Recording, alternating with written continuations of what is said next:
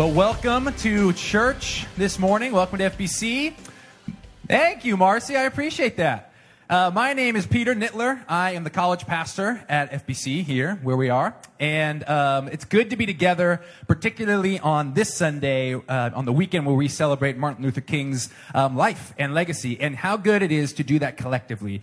To remember the legacy of a man who knew deep in his bones the power of a collective people marching toward justice. And that justice was not something that was done when we individually had thoughts in our heads of well wishes for people, but actually when the people of God knew, again, deep in their bones collectively, that all people are precious image bearers of the King, and then acted accordingly to that. A man who knew that we all had a part to play in the tapestry of justice, not just those on the front lines, not just those who feel like injustice is being done to them, but that we all had a part to play. And what a good thing to collectively be together and remembering that legacy, and then listening to the challenge, too, that it still poses to us today.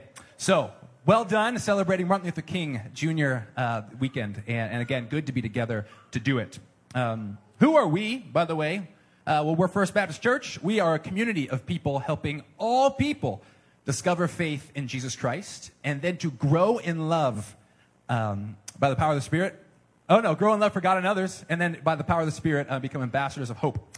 And that's what we want to do. That's what we're hoping to do. And a few things to say about that. If you want to get involved with this mission, this hope that we have for you and for the world, for Davis, it'd be great for you to maybe scan that Connect card. You also have a Connect card in the seat back in front of you that you can fill out, and you can take it to the Connect table, which as you leave the double doors that lead to the outside will be on like your 3 o'clock, okay?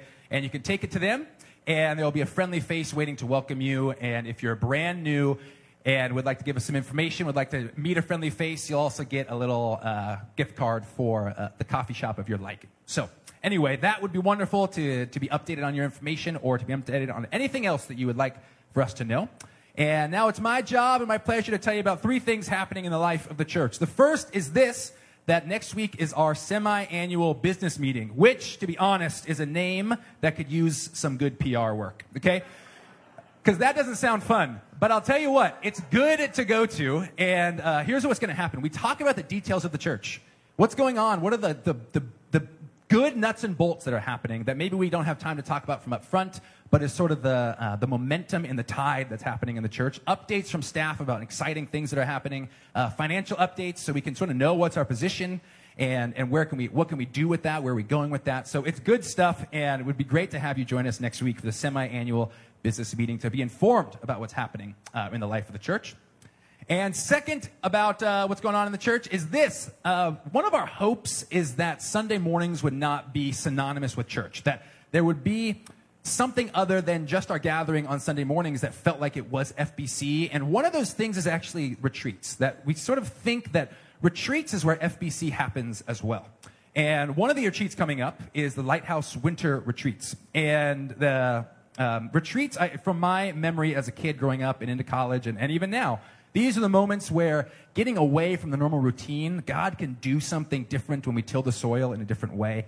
And sometimes these retreats are where the best bonds happen. Even we were talking about in our college life leaders meeting this morning that there's conversations that happen that do so much heavy lifting for people feeling bonded, connected, and part of something that just sometimes can't happen in the normal routine of life. So this is happening, and we're going to Leone Meadows. It's a joint retreat with UCC, and registration is now open on the website if you'd like to go. We hope tons of teens will go on these retreats.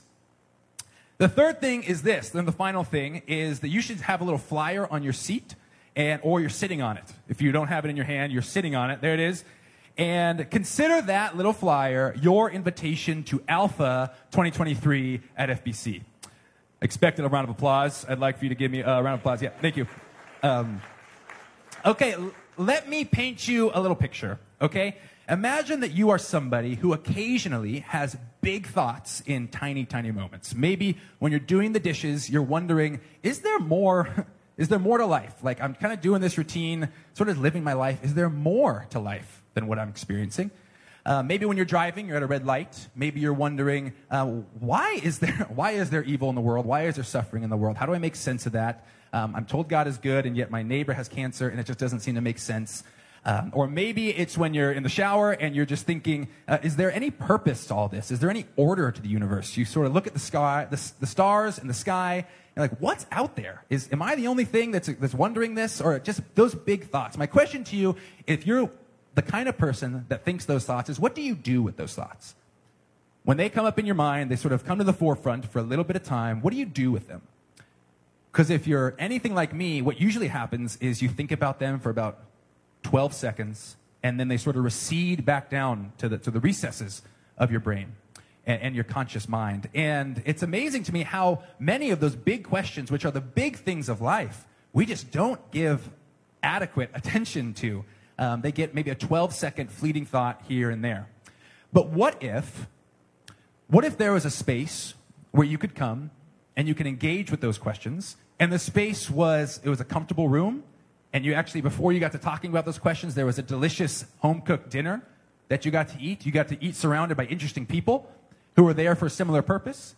And then what if actually together then you watched like a 20, 30-minute expertly produced video that's sort of the basics of the Christian faith. But what it will do is it's like a magnet, and it will pull those unconscious thoughts that you have about the world, sometimes pull them to the forefront of your mind, so that then you can actually, after the video, you can discuss those things. And you don't have to agree with everything that's on the video.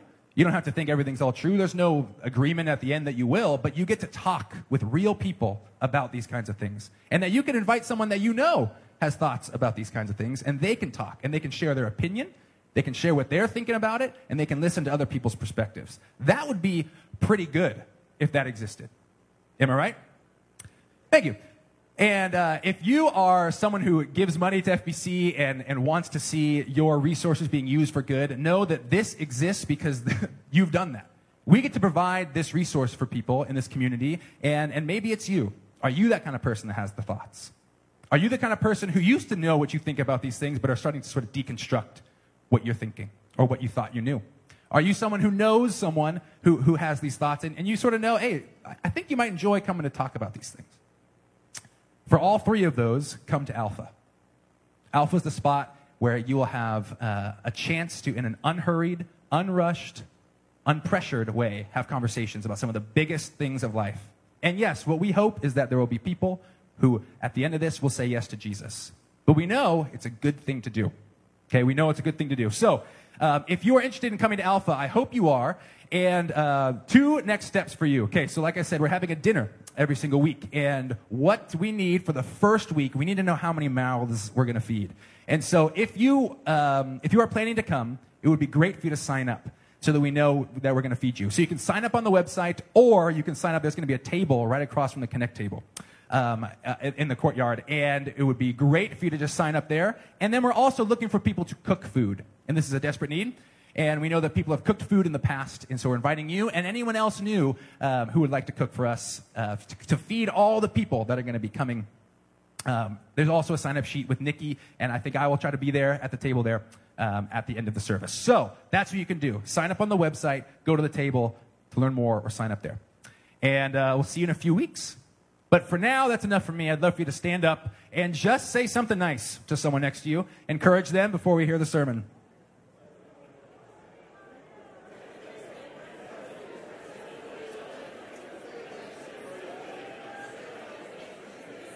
All right, let's go ahead and grab our seats again. Glad you're here this morning, here in this room and joining us online. Glad you've jumped in.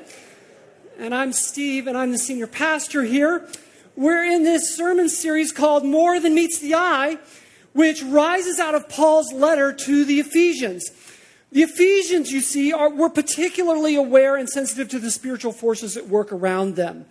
The otherworldly conflict at play, the heavenly interplay that was going on all around them. And so Paul writes this letter, and he says what he says to help them see God in that natural and supernatural interplay and interaction so that they could live more confidently, more robustly for Jesus. And so we're kind of eavesdropping in on someone else and his train of thought of how there is more than meets the eye so that we too could see more.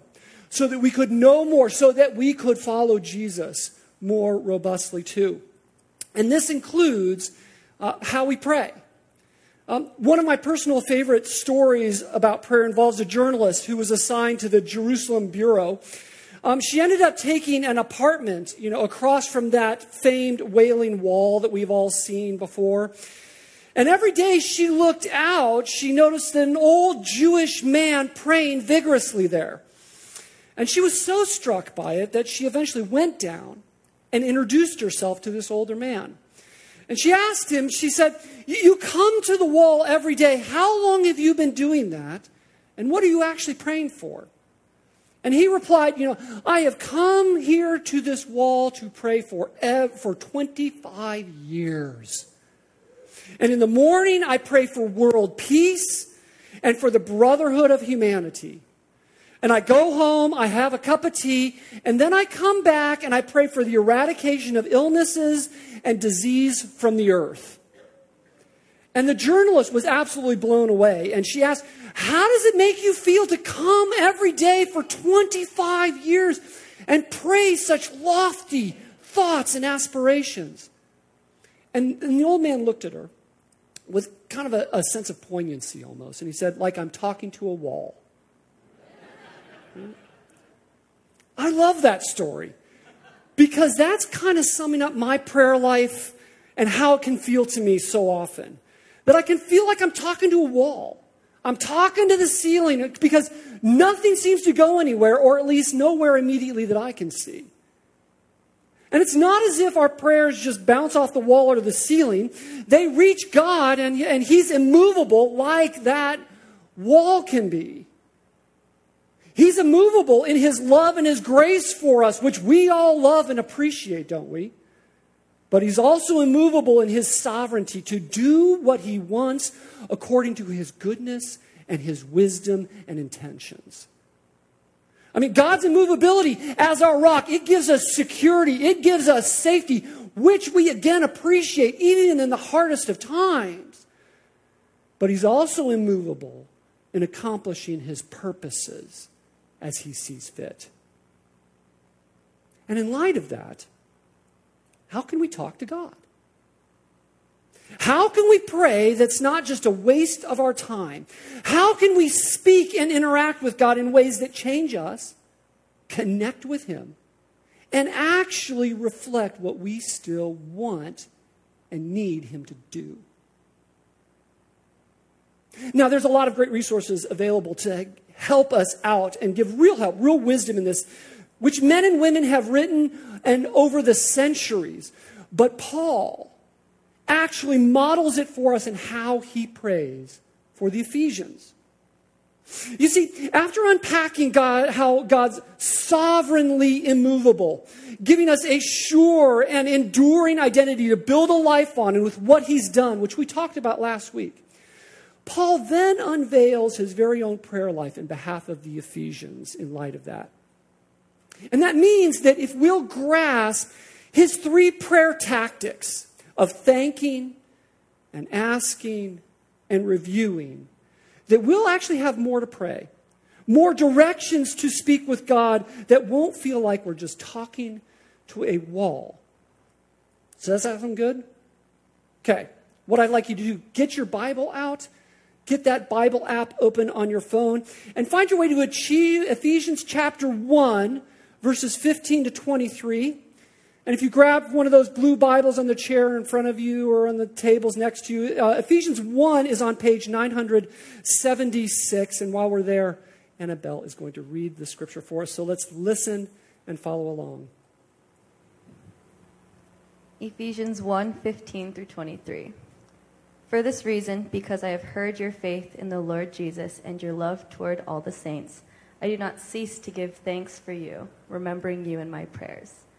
That the God of our Lord Jesus Christ, the Father of glory, may give you the spirit of wisdom and of revelation in the knowledge of Him, having the eyes of your hearts enlightened, that you may know what is the hope to which He has called you, what are the riches of His glorious inheritance in the saints, and what is the immeasurable greatness of His power towards us who believe, according to the working of His great might, that He might that he worked in Christ when he raised him from the dead and seated him at the right hand in the heavenly places, far above all rule and authority and power and dominion, and above every name that is named, not only in this age but also in the one to come. And he put all things under his feet and gave him as head over all things to the church, which is his body, the fullness of him who fills all in all. This is the word of the Lord.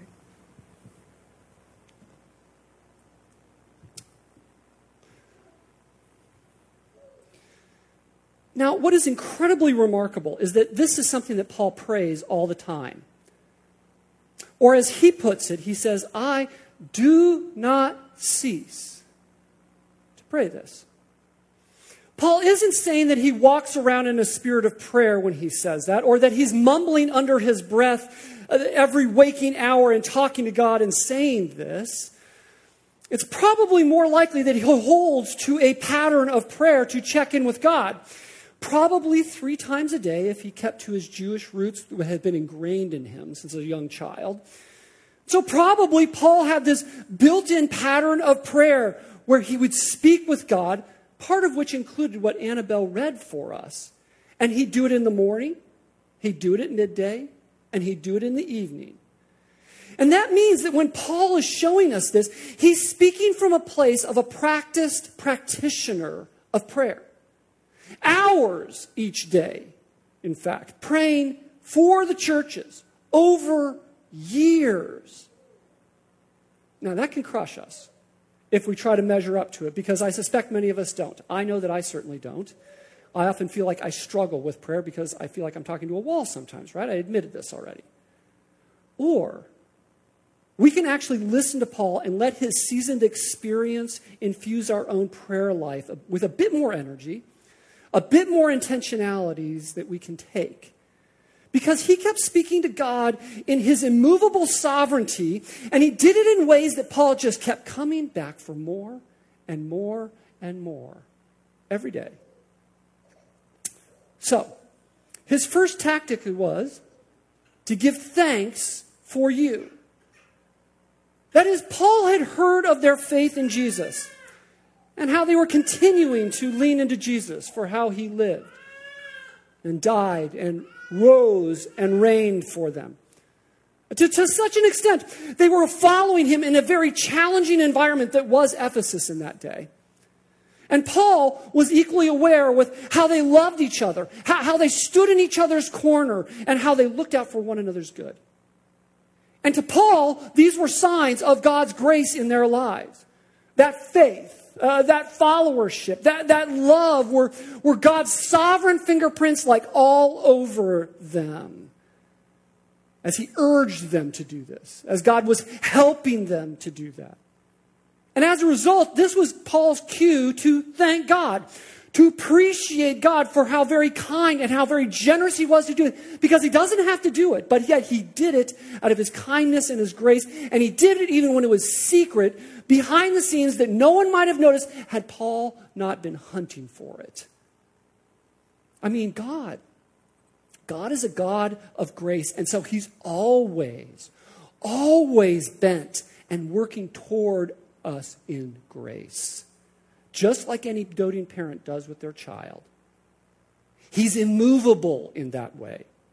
To shower grace on us with Jesus coming for us, yes, and in his Spirit now residing in us with the help and forgiveness that we need just when we need it. The strength to not give up. The faith to simply trust him and lean into him. The impetus to do the good that we end up doing.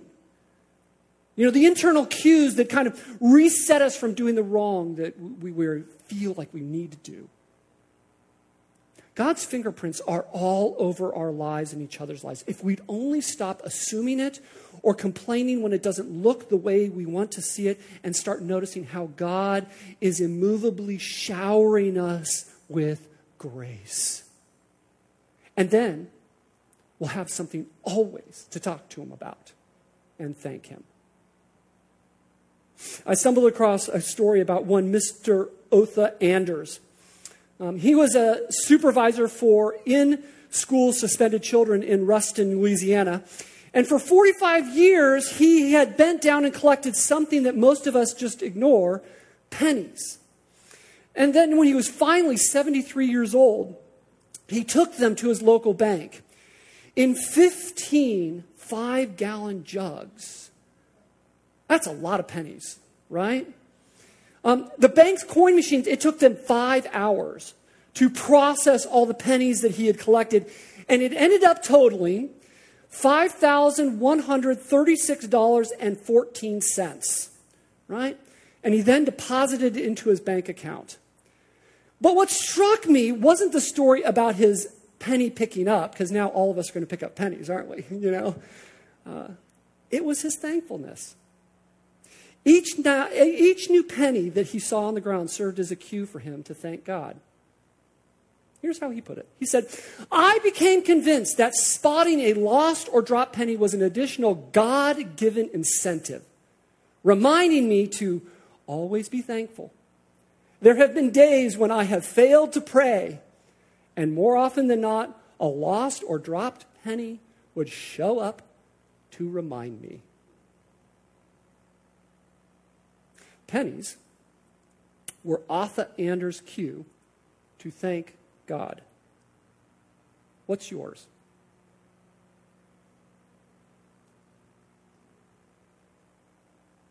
What's something actually that maybe you're already doing that you can use as a cue to strike this note of thanking God and looking for his grace in your life and in the lives of people around you? I mean, a meal is a great chance to do that. We eat like 3 times a day, sometimes even more than that, right? And if for nothing else, for the food before us, which many don't have the chance to enjoy like we do. Maybe it's an alarm on your phone that you set. Or maybe it's the breaks that you take, during the day at work or school or at home. Or maybe it's just a walk that you like to take, and that maybe can just be a cue to kind of replay God's grace and thank him for it. In the face of God's immovable sovereignty, we thank him for his immovable grace extended to us. That's the first prayer tactic that Paul uses. The second one is asking. But I want you to notice that his asking is not happenstance here. His asking is actually intentionally shaped by God's purposes. Look at what he says. He says this. He says, that the God of our Lord Jesus Christ, the Father of all glory, may give you the spirit of wisdom and of revelation in the knowledge of him, having the eyes of your hearts enlightened, that you may know what is the hope to which he has called you.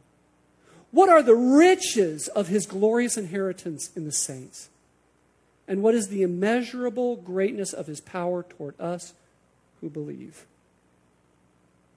The heart of what Paul is actually asking for in this very verbose section that he's going on here is this, is that they would give a spirit of wisdom and of revelation in the knowledge of him. Or let me put it more simply. Let me dumb it down for me, okay? Paul is asking for God to make it possible for them to know him better. Now, it's not as if they didn't know God, right? I mean, they did, which is why Paul waxed eloquent like we talked about last week, and how they knew him and they had experienced him as ones who were adopted by God and redeemed by Jesus and sealed by the Spirit. Their eyes of their hearts were already open in so many ways, and yet Paul asked for God to open their eyes wider, to take in more divine light, to know God better and experience him more fully. Paul wanted God to give them even more enlightenment, a deeper understanding, to know, what is the hope to which he called you to. He wanted them to know hope, to chase their despair away and replace it with this vision of the future that God ultimately has for every Christian. An ultimate future that God has promised where our good will remain, our bad will be turned to good, and the best is yet to come. And he wants them to know what are the riches of the glorious inheritance in the saints. To eclipse this low value that people tend to put on the church, with the truest measure of how God sees the church. He treasures the church. He counts it as riches, this whole collection of Christians throughout the ages and spread throughout the world that he demonstrated in giving his own Son. And he wants them to know what is the immeasurable greatness of his power toward us, to unseat our timidity, with the assurance of divine power being unleashed in Jesus, unleashed in the Spirit that is exercised for our good, the church's welfare, and this world's restoration. And so this is what Paul is praying, is asking God in a way that is shaped by God's purposes. He's not just randomly asking for things. He's looking at God's purposes and he's shaping what he wants. And with God as immovable, as he's working in his purposes, Paul let that inform him. Let him guide his prayers. And then he could continue to ask in that vein, knowing God would do it. And knowing sometimes God wouldn't do it unless his people would pray. It's like he saw that there is this flow cutting through human history like some river. And this river, its true source is God. Its waters are God's purposes. And so to pray against those currents, to pray across those currents, that's going to feel futile. But somehow take what we want and reshape it with our ask to go with that current and to pray in the flow of God's purposes.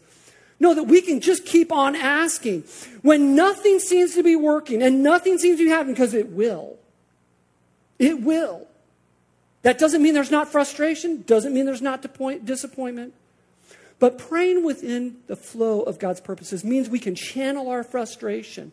We can channel even our disappointment to God in asking along those purposes, and keeping in mind that he controls the flow of it, he controls the strength of it and the way it comes.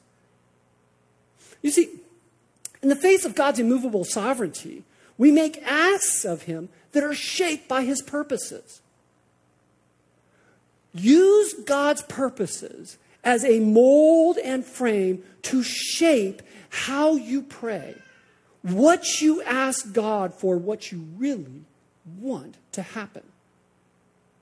You know, the purposes of the gospel that we talked about in September that you can review on YouTube or, your favorite podcast place, right?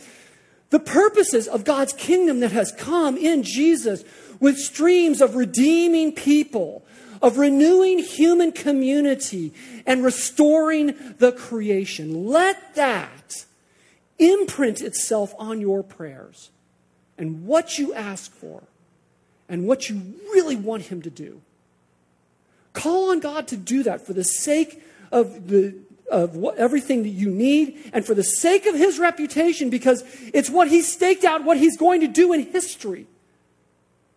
Bring all of your emotions into it, your baggage even of the seeds of uncertainty that you may feel, because this is what you feel when you're asking. Do it within the flow of God's purposes. And do it with perseverance, because this will reshape your wants maybe, or reveal how much you actually want that thing, or recast your responsibility in that thing. See, in the face of God's immovable sovereignty, we not only thank him for his immovable grace extended to us, we also ask within the shape of his immovable purposes in history. That's the first two prayer tactics Paul uses. The third one is reviewing. As in reviewing what God has already demonstrated. Look at how Paul put it here. He said this. He said, according to the working of his great might that he worked in Christ when he raised him from the dead and seated him at his right hand in the heavenly places, far above all rule and authority and power and dominion, and above every name that is named, not only in this age, but also in the one to come. And he put all things under his feet and gave him as head over all things to the church, which is his body, the fullness of him who fills all in all. With the mention of that power and God's power, Paul is moved to review just how God has shown this divine power. It wasn't simply enough for him to comment and to stop talking to say, well, God is all powerful. God's all, omnipotent. It's not enough to just kind of throw in that line for him. He moves to this grand review of how God has demonstrated his power. He rehearses what God has accomplished in unleashing his power that is plain for everyone to see. And as a result, he begins with what is most difficult and most impossible things to do in his mind. He says that his great might that he worked in Christ when he raised him from the dead, that Jesus' resurrection from the dead is that preeminent show of God's power.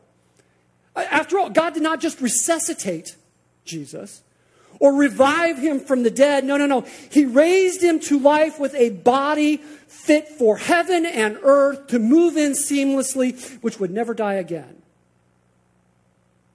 And then God continued this desperate demonstration of power when he invested it in Jesus as the ultimate sovereign of the whole cosmos, seen and unseen, because God seated him at his right hand in the heavenly places. God's very own sovereign divine power now is active and working in and through the resurrected Christ, ruling and reigning over the entire cosmos. Think about it. Nothing happens or has happened or will happen except by Jesus' direct action or permission. And that's mysterious and at times frustrating and very confusing to us. But nonetheless, it's according to Jesus' wisdom, it's according to his goodness that he steers this raging river of God's purposes through history. And God's demonstration of power is capped off when God gave him as head over all things to the church. And so right now, God's power is seen in how Jesus rules and reigns, listen, for the benefit of the church. And really, that's the only way that I can explain how the church has survived all these centuries with how we've been, right? I mean, sure, listen, the church has had its moments of goodness. I get it, in the plagues, when they cared for the poor and the sick and the dying when everyone else fled.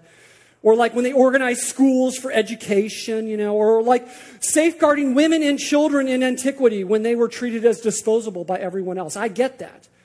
But we've also had some incredible weak moments, haven't we? Come on. We've been bone-headed. Even now, and it should have destroyed the church, except God has demonstrated his power, invested in Jesus for the good of the church, because guess what? We're here. And the church is still going and marching through history. And only God's power accounts for that. You see, this is a review of God's power, shown in real time and in real space. Paul does it to serve as a reminder for himself that this is where God's power has been tangible, where it's been undeniable. And he does it even to kind of remind God of what we know about him and what we expect of him. It's like, you've already done this, do this yet again. And praying this review of power is crucial because we tend to assume nothing is happening unless we see it, right? I mean, it's why we end up praying the way we do or not praying the way we do, or is it just me? Right? When Gazium came on staff a couple of years ago, we had this very long talk about prayer in my office. I honestly wanted to get better at praying because I admire his prayer life. I do. Not just how he prays and how we listen to it, but also his fervency and his commitment to his practice. And so I kind of wanted to pick his brain on it for a bit. And in the course of our conversation, I was struck by how much I viewed God as powerful, but just kind of sitting there and kind of doing what he wants and not paying attention, maybe. Made me feel like I had to rouse him to action to get going on this thing that really concerned me. Kind of colored how I prayed, to be honest, and how I didn't pray. Fed my doubts, my resignations about prayer. I mean, it became glaringly obvious that is not how Gazium approaches prayer in the least. Gazium carried this assumption that God was always powerfully at work for his good, for God's purposes. And so he prayed, God, let me just see how you're doing this. Show me your power that's in fact subterranean at this point. Prayer for Gauzium was less about getting God to use his power and more about asking God to surface that power that he was already exercising so that he could see that work, so he could kind of get behind it and celebrate it. Like his powerful working was like this tip of the spear that we join in behind. See, that's why you and I, who are from the West, need to review God's power, because we tend to assume that he's not exercising it, but yet he's exercising it right now. The tangible demonstrations of divine power in God, in Jesus' resurrection, in him being enthroned in power, in him ruling for the sake of the church, and the fact that the church is even around, if we really think about it, it gives us hooks to kind of hang our hats on of God's power and the assurance that he's working in power, even if we don't see it. And being assured of God's sovereign power accomplishing his purposes, it chips away at our doubts. It emboldens our timid sense of possibilities. It gives us faithful steps to do in response. It enlivens our celebration for how God does show his power and how he does feed our thanksgiving, like we talked about earlier. So don't neglect this. Don't assume it. Review God's power for prayer because of what it yields. How it will enliven your own sense of what God is doing. You see, what Paul is showing us, what he's modeling for us, is that in the face of God's immovable sovereignty, we thank him for his immovable grace. We ask him within the shape of his immovable purposes, and we review his demonstrations of his immovable power at work. And if we ever doubt that God is this immovable in his grace, in his purposes, in his power, if we ever think that he maybe wavers in those areas, we only need to look at Jesus and how immovable God was in his grace and his purposes and his power, so much so that he would send his son in our likeness to live and die and rise and now reign for us. And so let's pray accordingly, shall we? And instead of me doing this for us, since we're talking about prayer, why don't we practice it? What do you say? Right? I'm just going to cue you along these lines that we have just talked about, that Paul models for us. And I'll cue you, give you some space of silence where you can pray along silently with what I cue you, and then I'll close our time, okay? So let's pray together. God, so often we struggle to pray, and I struggle to pray. It feels like the least effective thing that we can do, and we get busy doing things, or we just don't believe that you have real purposes, that you have real grace, that you have real power to actually do more than what we're able to accomplish on our own. And so in these moments, we simply want to practice what we've talked about this morning. We want to begin by expressing our thanks because, God, your fingerprints of grace are all over us and one another, and so we give our thanks to you now.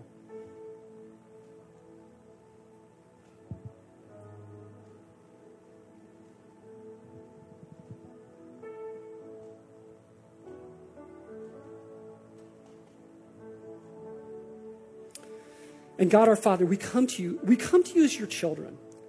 And we really do want and need things from you because we believe you have purposes to accomplish in this world. And so may your kingdom come and your will be done in these wants we express to you now.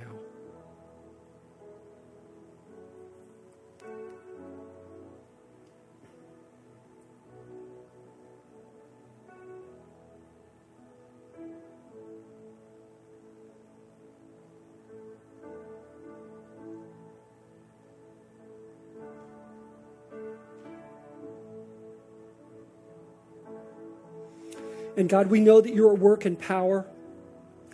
Even now, even though we can't see it.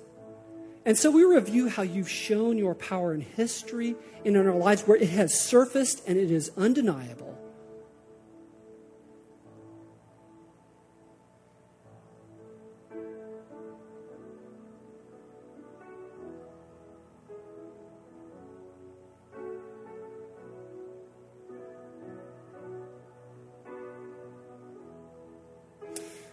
And God, we bring this to the name of Jesus, who enfleshed your grace, lived out your purposes and pushes them forward, and demonstrates your power for us. Amen.